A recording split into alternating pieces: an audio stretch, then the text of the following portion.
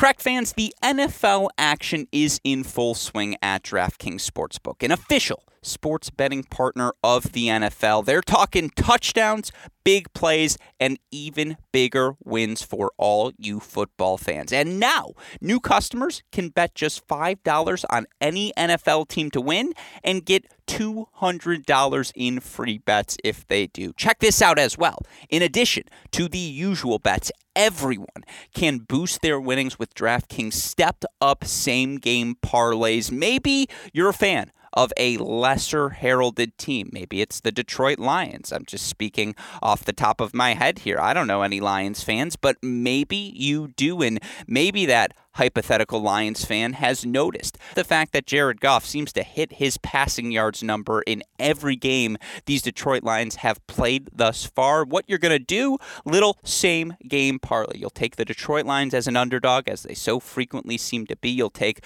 whichever of their skill position players. Maybe it's Amon-Ra St. Brown, DeAndre Swift, the Jared Goff passing yards total. You're going to parlay them together, and it's going to make things even sweeter. In fact, you can throw down on stepped-up same-game parlays once per game day all season long. Here's how it works. You're going to download the DraftKings Sportsbook app now and use our promo code AOD to get $200 in free bets if your team wins when you place a $5 bet on any football game. Again, that's code AOD only at DraftKings Sportsbook, an official sports betting partner of the NFL. Minimum age and eligibility restrictions apply if you or someone you know has a gambling problem. Crisis counseling and referral services can be accessed by calling 1-800-GAMBLER in Illinois, Indiana, Louisiana, Michigan, New Jersey, Pennsylvania, West Virginia, or Wyoming. 1-800-NEXT STEP in Arizona, or 1-800-522-4700 in Colorado or New Hampshire. 1-800-BETS-OFF in Iowa. 877-HOPE-NY in New York. OPGR.org in Oregon. Call text Tennessee Redline at 1-800-889-9789 or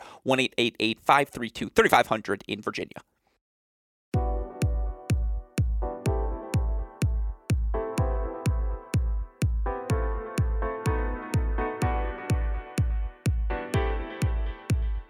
Welcome to our GSP Ace of the Day segment presented by DraftKings. We are off to exactly the sort of start we aspire to here on this segment this week, as our day one aces go 2-1-1, up 1.75 units overall. Now, right off the bat, I know what you listeners are thinking. How do you tie on one of your Ace of the Day picks in the tennis world? There are no ties in professional tennis, and I understand why you look at that record and immediately have doubts. That said, we're voiding one of our aces from yesterday's show. Now, ultimately, that voided pick was a winner in theory, as Diane Parry did ultimately win her first-round match in Monastir. However, on our Ace of the Day show, we had her listed as a plus 110 moneyline underdog, taking on Lucia Tsurenko. Tsurenko ultimately pulls out of Monastir prior to the start of that first-round match, as such is replaced in the draw by a lucky loser in Harmony Tan. And while I would have loved for Parry to have retained that plus 110 moneyline, simply put,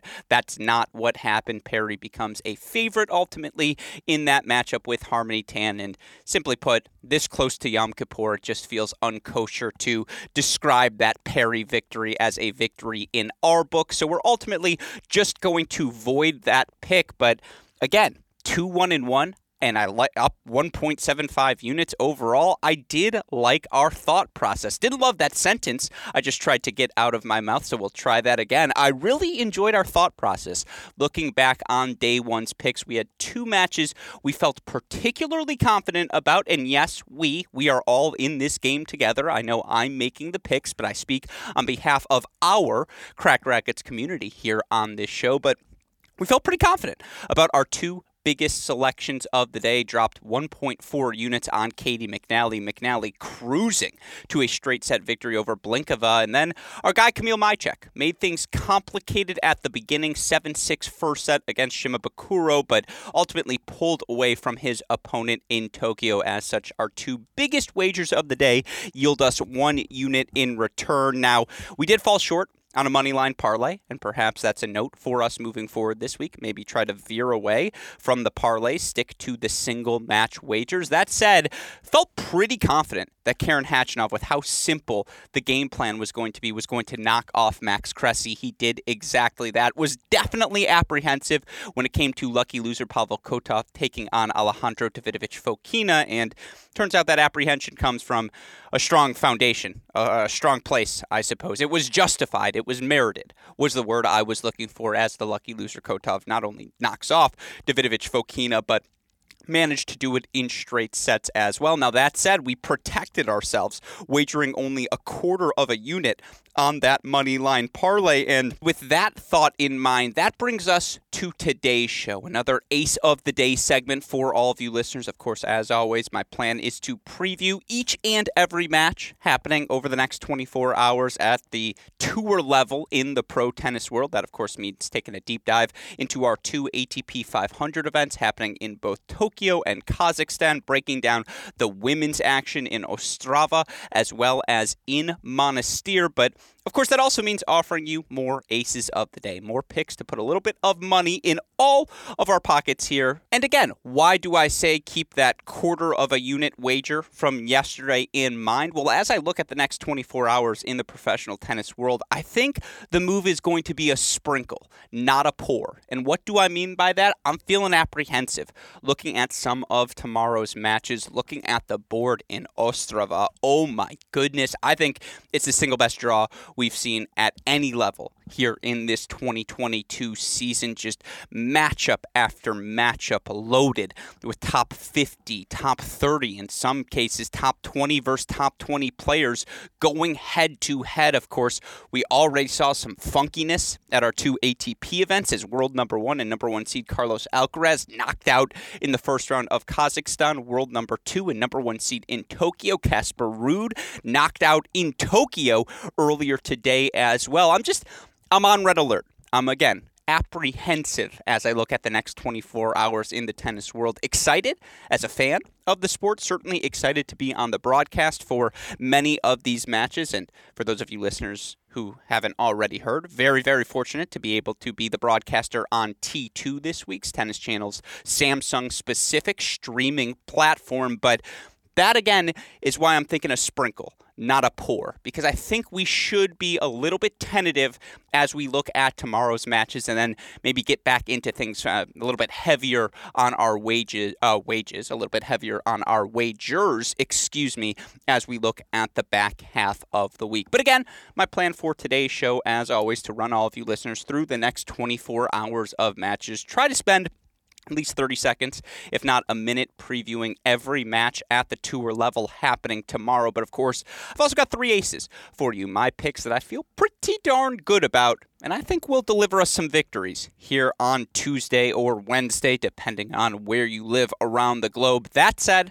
again, 3 aces of the day for all of you listeners today, so let's get into it. Here are my picks, as well as my thoughts on the next 24 hours in the pro tennis world. Let's start with a couple of Spaniards who are doing battle on the outdoor hard courts of Tokyo. Of course, one of your biggest results from Tuesday's action around the globe, the result of 25-year-old Jaume Munar, who ultimately earns a straight set victory over world number 2 and top seed Casper Ruud in Tokyo. Munar is not a capital B breakout star of this 2022 season, but the 25-year-old has certainly made a leap forward with his game, with his results this season. You look for Munar, who coming into all of the action here in 2022 was, not only under 500, but significantly under 500 for his career in hard court matches at the ATP Tour level. You look for Munar coming into the season was 9-24 overall in his career in those tour level hard court matches. You look for Munar this season, not a number again that you're going to put on the refrigerator, show off to your parents, but a very respectable 8-10 overall this year on the hard courts. And perhaps most pressingly, he's had a lot of success early in events throughout the course of this year. Only a couple of first-round losses on his resume. You look in Cincinnati where he qualified a loss, first round to 14th seed Marin Cilic. I'm not saying that's a good loss, but I don't qualify that as a bad loss either. You look for him, his loss first round at the Australian Open this year, a 5-set loss to 18th seeded Aslan Karatsev. Again, not every first round match, first round result is built the same way. I think you should take those first round loss from Munar with a grain of salt. Now, certainly there were some disappointing ones. For him to lose 4 sets at the U.S. Open to Roberto Carballes Baena, you feel like that's a match that he has to win. For him to lose in straight sets in Miami to a fellow qualifier in Taro Daniel, again, that's a match you probably would like him to win. That said, all right, 2 disappointing hardcourt results for Munar this season at the ATP level. That is a significant improvement for the 25-year-old. And again, you look for Munar overall here this season, 18-21 at the tour level, 42-24 overall. He has been dominant when he's dipped down to the ATP Challengers, 15-2 for the season, won a couple of titles on the clay courts as well. And in fact, in every challenger he's played this season, he's made at least the quarterfinals. He's played 4 of them, 2 titles, a semifinal, a quarterfinal. That's just, again, for Munar, when I say he's taken a leap forward this season, you see that success at the challenger level. He's playing 500 ball on the surface he's least comfortable on at the ATP level. And by the way, for what it's worth, at the ATP level on clay courts this season, a very respectable 9-9, including quarterfinal in Gstaad and, good win over Altmaier before a 5-set loss to Schwartzman at Roland Garros. Got to play, the big events qualifying in Monte Carlo, round of 16 for him in Barcelona as well. This was a step forward. No ifs, ands, or buts about it for Munar this season, who you look overall, again, breaking serve 29.7% of the time overall. You look for him adjusted for ATP competition specifically.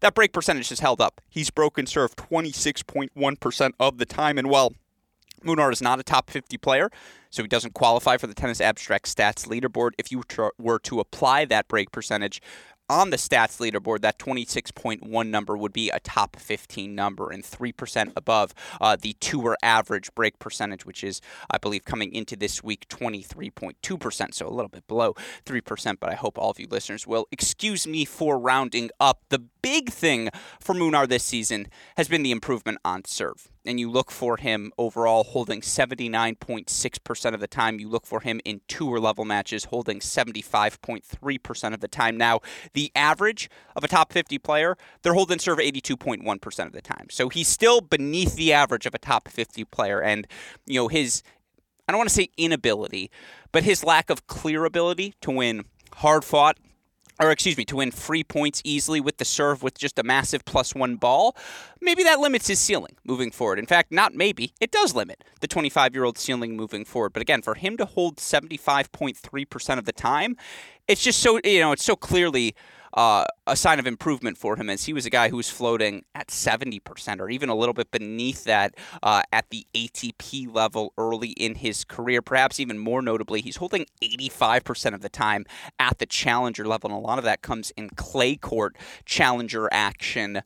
It just speaks to, again, statistically kind of lays out how evident that improvement has been for Munar here this year. And with that in mind, I think he's got a very winnable match tomorrow as he takes on a fellow Spaniard in Pedro Martinez Portero. Now, Martinez, a fellow 25-year-old, and you look, for Munar, born May 1997, Martinez born in the final week of April 1997. These two are, I'm doing some quick math in my head, born 13 days apart, from the same country, have both worked their way up the Challenger Tour at various points throughout their career. These are two guys who are going to know each other's games extraordinarily well. And for what it's worth, they've played twice already in their career. Pedro Martinez 2-0 against Munar when they've gone head-to-head. That's a lie. He's 3-1 against Munar when he's gone head-to-head. That said, all 4 of their prior matchups have come on clay courts. They actually played in Santiago earlier this season. Martinez, a 6-4, 5-7, 7-5 victory, sort of stressing, I suppose, how close these matches between these two players can be. That said, while it's been a clear-cut step forward for Munar, I think things have sort of stagnated here for Pedro Martinez Portero. You look for Martinez, who came into this week's action having lost 8 consecutive matches, all but one of them coming at the tour level. He lost quarterfinals Kitzbühel on the clay to Albert Ramos, then loses first round Canada, 3 sets Gael Monfils. First-round quali Cincinnati to talented former top junior in the world, Sung Chin Sin. First-round Winston-Salem, Stevie Johnson. First-round U.S. Open, Chris Eubanks. First-round Sevilla Challenger, Kimmer Copenhagen. First-round San Diego, Daniel Galan. First-round in Seoul 2, Mackie McDonald. Earned a much-needed first-round victory over Alexei Popyrin to kick off his Tokyo campaign. You look for Martinez, who entered the week ranked 68 in the world. Martinez overall here this season, you look for him from the overall record perspective, 20-26 overall on the year. You look for him at the ATP level, 19-23, but on hard court, 6-9 overall on the year. And again, coming into the week, had lost 6 consecutive hard court matches. With all due respect, I just think Munar's playing a bit better than Martinez right now. I don't think there's any distinguishable matchup advantages, I suppose, between either of them. You look for Munar here this season, his 76% hold percentage, while certainly disappointing if you're, or certainly below average, again, for Munar. It's better than Martinez's. I mean, you look for Pedro Martinez, who's holding 74.2% of the time, 73% when on a quicker surface like a hard court. That's an issue for Martinez. The fact that, again, statistically, you would lean towards Munar as well. You look at the break percentage for Martinez. Again, he's at 22.5%, which is pretty good, but still below the average of a top 50 player and about 3% below where Munar is at right now. The numbers say it. The eye test says it. The familiarity with each of their games say it. You know, who's in better form right now? I think it's Munar. I don't think there's a distinct, a clear-cut matchup advantage. I think I trust the Munar serve a little bit more. Munar's got all of this momentum after knocking off Casper Ruud in round 1. And I know some of you are thinking, well, isn't this where he falls short? Isn't this where perhaps you get that signature victory, overall world number 2, and then there's that hangover the next day, especially playing a fellow countryman who, again, is, 13 days your senior?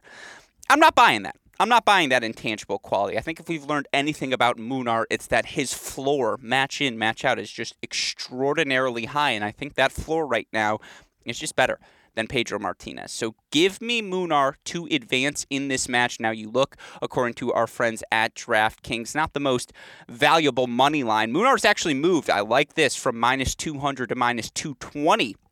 In this match. We can get him at minus 2.5 games for minus 135. That feels like a layup. I know minus 135 is a little bit, that's a lot of juice. And that's why we're not worried about that value. We're just, again, we're sprinkling, not pouring. So we're going a quarter of a unit with all of our wagers here today. But give me Munar minus 2.5 games. If he wins the match, even if it's not in straight sets, he should still cover a number that small. And I think he's going to win this match in straight sets. And I definitely don't think that match is going to be 7-6, 7-6 with how each of these guys struggle on serve. So give me Munar, minus 2.5 games over Martinez, minus 135, quarter of a unit to win 0.18 in return. For what it's worth, according to the Tennis Abstract singles forecast, Munar a 63.4% favorite over Martinez. So I feel pretty good about the odds there, pretty good about the value. I think I've talked myself into being more confident in this pick than I was prior to recording the show. But give me Munar, minus 2.5 games over Martinez, minus 135, quarter of a unit again to win 0.18 in return. With that said, let's move on to Ace of the Day number 2, and this theme persists. We're sprinkling, not pouring. I've got 2 more quarter unit wagers for all of you listeners today, 2 more Aces of the Day, I should say, for today's show. Let's move next to a couple of lopsided favorites. And honestly, I feel pretty confident that each of these next 2 players are going to ultimately win their matches over the next 24 hours. It's the game spread that has me feeling hesitant. I have 2 minus 4.5 game spread favorites as my next 2 picks for our Aces of the Day. Let's start with the guy I'm honestly most confident in, and that's Roberto Bautista Agut. RBA coming off of a straight set impressive victory over Felix Auger-Aliassime in Nur Sultan. He's minus 4.5 game favorite tomorrow as he takes on the lucky loser Pavel Kotov. Kotov extraordinarily impressive today as he knocks out Alejandro Davidovich Fokina in straight sets. It's always fascinating how that happens, right? You go from not getting into the draw through qualies to getting that extra chance, that second chance, and so many players seem to make the most of that opportunity. Case in point, go watch Alexander Kovacevic last week, his run in Seoul, South Korea. Now, do I think Kotov is capable of that sort of run this week, to be honest? No, I don't. I think Kotov will be one and done following his victory over Alejandro Davidovich Fokina, and that's because, simply put, Roberto Bautista Agut quietly, I don't want to say he's in the midst of a career season because he just hasn't been good enough at the slams this year compared to years past to describe it as that. You look for RBA only reached the second week of one slam this year. That, of course, was the Australian Open to start the season. Didn't play Roland Garros, second round Wimbledon, first round exit at the U.S. Open to J.J. Wolf. That said, RBA very quietly, 35-13. Overall here this season, winning 73% of his matches. Yeah, RBA may be 34 years old, but that 75% number, that's a career high for the Spaniard in terms of a win percentage here in a single season. And you look for RBA, what's been the foundation of his success? Beating who he's supposed to beat. He's 22-5 against opponents ranked outside the top 50 this season. Yeah, I know.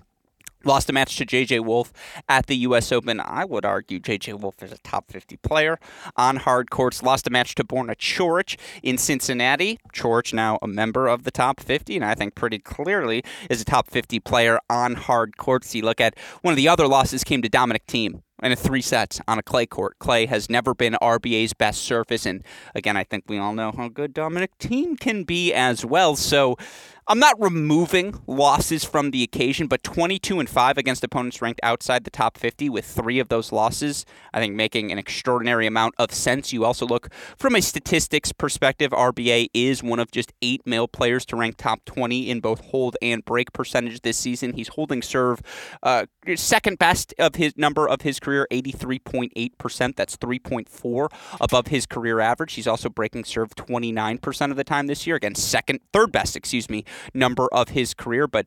2.3%, good math, Alex, above his career average.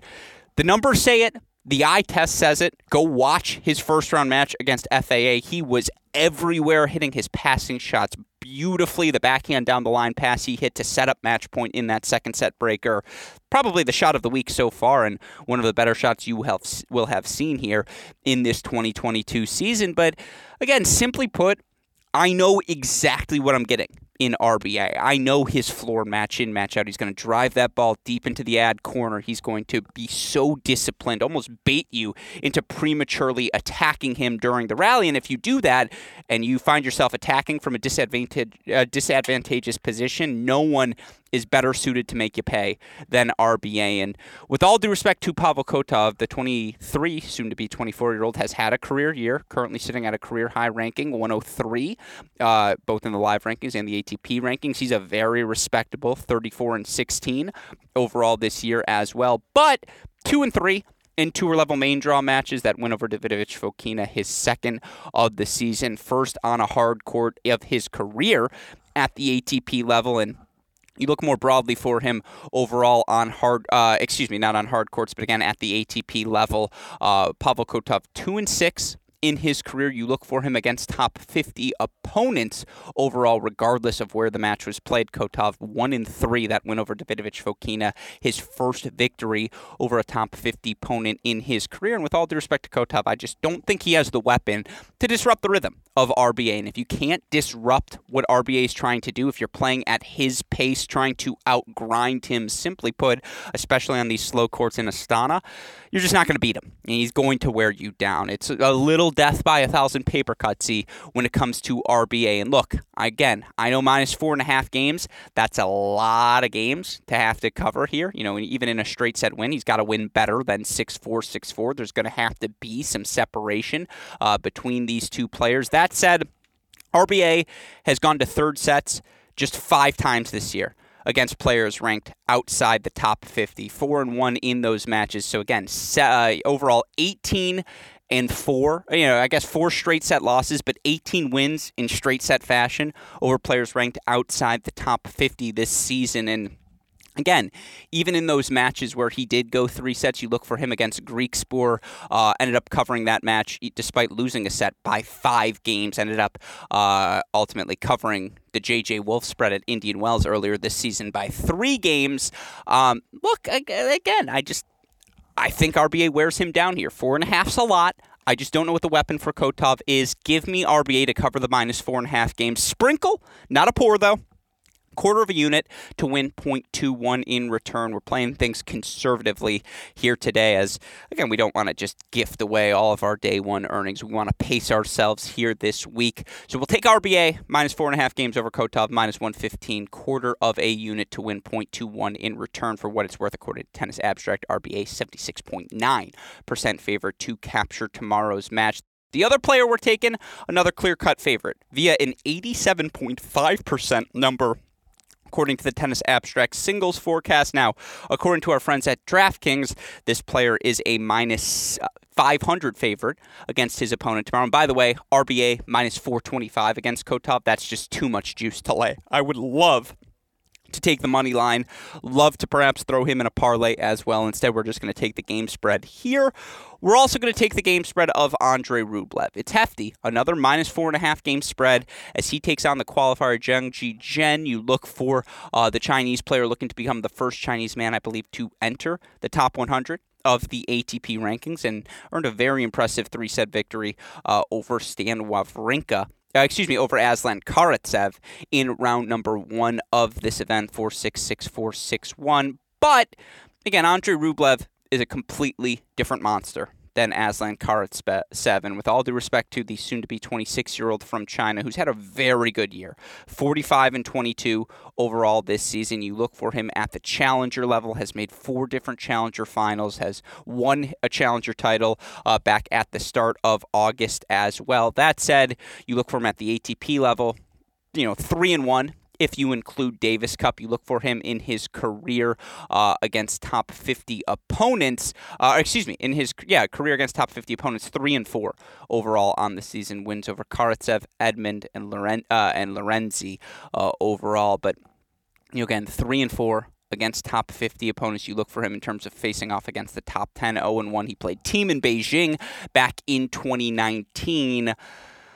Again, what does you look for Zheng Zhizhen? What is the thing he does extraordinarily well? What is the thing he does to disrupt the rhythm of his opponents? I think he's a pretty big server, no doubt about that, but more than anything else, the guy plays big, goes for his shots, tries to play with +1 aggression, tries to dictate on his terms, and with all due respect to the soon-to-be 26-year-old, a fellow member of October's very own. Always love a good October birthday. I just think Andrei Rublev is quite literally better at everything. Every little detail. And it's not these massive margins. I don't think he's 20% better at everything, but I think he's 5 to 10% better at just about everything they're doing out on court. Of course, Rublev, a fellow October birthday, so not going to feel bad wagering against one member of October since I'm betting on another. And, shout out to Botic van de Sint-Schulp. It's just unfortunately burnt into my brain that he turns 27 today, a couple days older than me. Give him a shout out. If he was on the board, I'd be wagering him for sure. That said, you look for Rublev overall this season, just quietly a rock-solid year, very much in contention for the year-end finals, even though it hasn't been glamorous. 41-15. He's winning 73% of his matches this season, 5-1 against opponents ranked outside the top 100, but that one loss, of course, was to Nick Kyrgios back in Miami, and perhaps more pressingly, 26-3. Against opponents ranked outside the top 50. If you don't have an elite weapon to hurt Andrei Rublev with, his serve, his forehand, they're just going to crush you because 95% of players don't have those sort of weapons. And unless you're accustomed to seeing that ball day in, day out, match in, match out, you're in trouble when it comes to facing Andrei Rublev. And so with all due respect, I just don't think, whether it be a slice or whether it be an overwhelming serve, an overwhelming +1 ball, I just don't think the 25-year-old from China has the weapons to overwhelm Andrei Rublev with. So give me Rublev to cover as well. Again, it's a hefty money line, minus 500. That said, you can get him minus 4.5 games, which is a big number, but we can get him at minus 115. Let's lock that in, quarter of a unit to win 0.21 in return as well. Those, my friends, are your 3 aces of the day. Of course, Yes, those are my picks. Those are not the only matchups I will be watching throughout the course of the next 24 hours. So much good tennis happening across the board. And perhaps some of you are wondering, Alex, you haven't mentioned a single women's match yet on today's show. Well, simply put, folks, that's because tomorrow's women's action is just too tightly contested for me to feel confident in wagering on any of the action. I mean, if you look at the board tomorrow and what we've got available in particular in Ostrava, just kick your feet up as a tennis fan and take the time to enjoy the next 24 hours on the WTA Tour. Tomorrow's matches are out of control. In Ostrava, you've got Shelby Rogers, who, of course, indoor hard court, her serve, her first forehand. You feel like you like her as a wild card on just about any hard court event. She's plus 160 tomorrow as she takes on last week's champ, Barbara Krejcikova. Now, Krejcikova, 3 days removed from winning a title, will there be that hangover? How will her legs feel? Certainly, you feel like you need fresh legs taking on a power hitter like Shelby Rogers. That said, did you watch Krejcikova last week? The straight set win she earned over the Tomljanoviches of the world, over just about everyone she faced. Anett Kontaveit in the final. Krejcikova looked very much like her early 2022, perhaps more importantly, her 2021 singles self. So I would lean Krejcikova, who's minus 200 tomorrow. I have her as one of my players I would throw into a parlay if I felt more confident, but that's a stay away for me. Just coming off of the title last week and given the power tennis Rogers is capable of playing. That said, again, Muchova versus Haddad Maia essentially evens odds on DraftKings. You look, according to the Tennis Abstract singles forecast, Muchova still a 51.6% favorite despite all of the success Haddad Maia has had this season. I like the weapons of Muchova better, particularly on an indoor hard court, but the physicality of Beatriz Haddad Maia, who again, has a plan A, hitting the serve, hitting the big +1 ball, but B, C, and D, they're all there as well. That's a stay away for me. Kvitova looked pretty solid in her first round 3-set victory, but now going to take on Paula Badosa, who's looking for any sort of momentum she can build to end here this 2022 season. And then you get the return of world number 1, Iga Swiatek, who doesn't do much losing here in 2022. Number 1 in just about every statistical category. Minus 600 favorite she is tomorrow, taking on Ajla Tomljanovic, who, again, not a breakout player in 2022, but has certainly taken a step forward, a couple of major quarterfinals, solidifying her spot inside the top 40. She's floated around her career high all year long. I mean, those matches in Ostrava are incredible. Again, if you're asking me for picks, Shelby, I'd take the over in all of these matches and feel pretty good riding it out. Shelby in 3. I'm not picking Muchova Haddad Maia. I just have no idea how that match is going to go. Swiatek's better than everything at Tomljanovic, but hasn't played a lot of indoor hardcourt tennis in a while. That said, I'm not picking against Iga. Badosa is the one that I think could pull off the upset tomorrow against Kvitova. I wasn't sold with how Kvitova played in her first round match. That said, I haven't been sold with how Badosa played really since the end of last season. So lock in, folks. The action in Ostrava going to be outstanding. For what it's worth, Badosa, Kvitova, 1-1 career head-to-head. Swiatek 2-0 against Tomljanovic. First career matchup between Rogers and Krejcikova. First career matchup between Muchova and Haddad Maia. That said, you look at the action in Monastir, Tunisia tomorrow. I know it's a 250 event. Don't confuse it for the undercard. Claire Liu, who's solidified herself as a top 100 player this season, she's taking on Katerina Siniakova. Siniakova winning a singles title just a few weeks ago. And how about the duo of Siniakova-Krejcikova? They complete the career Grand Slam in doubles at the U.S. Open. Siniakova wins a singles title the first week after. Krejcikova wins a singles title the next week. Now we're talking, folks. Doubles translating into singles success. You file that under things you love to see. You guys know I'm very high on Diane Parry. Picked her yesterday. She's a favorite tomorrow against Stefanini, the 24-year-old Italian Stefanini. 2 hands off both wings, but doesn't have an overwhelming weapon to pressure the Diane Parry backhand with. And if you don't have that overwhelming weapon, I'm taking Parry right now. She has just been too solid off both wings, too solid physically. Love her ability to attack behind her serve and forehand.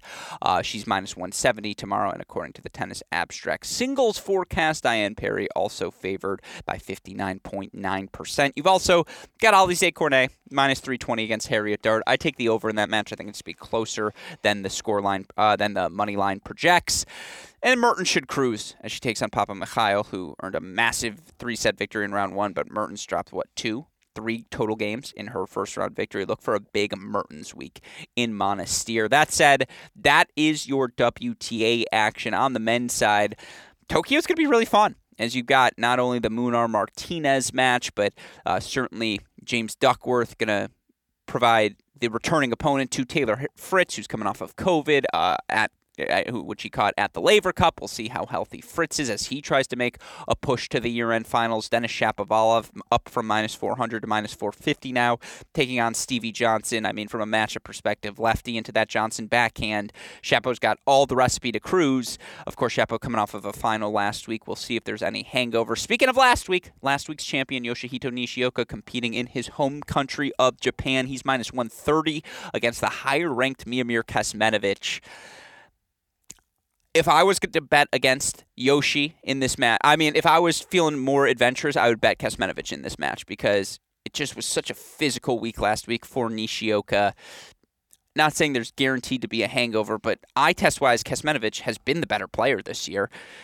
That's a stay away or an over 2.5 sets. Ditto with McDonald versus Kwon Sun Woo. McDonald plus 110 money line. I may sprinkle on that, not pour, sprinkle if I were to make a wager, but take the overs when you're looking at Tokyo tomorrow. I think it's a fun day to take the overs across the board. And then, of course, you've got the Nur Sultan action, which not only features the aforementioned RBA Kotov Rublev Zhang matches, but 2 big hitters, Cilic, Ota. Feel like that's a vomit zone match. Cilic minus 320, but if Ota serves well, who knows what happens. Ruusuvuori minus 225 as he takes on a champion from last week, big serving lefty Marc-Andre Huesler.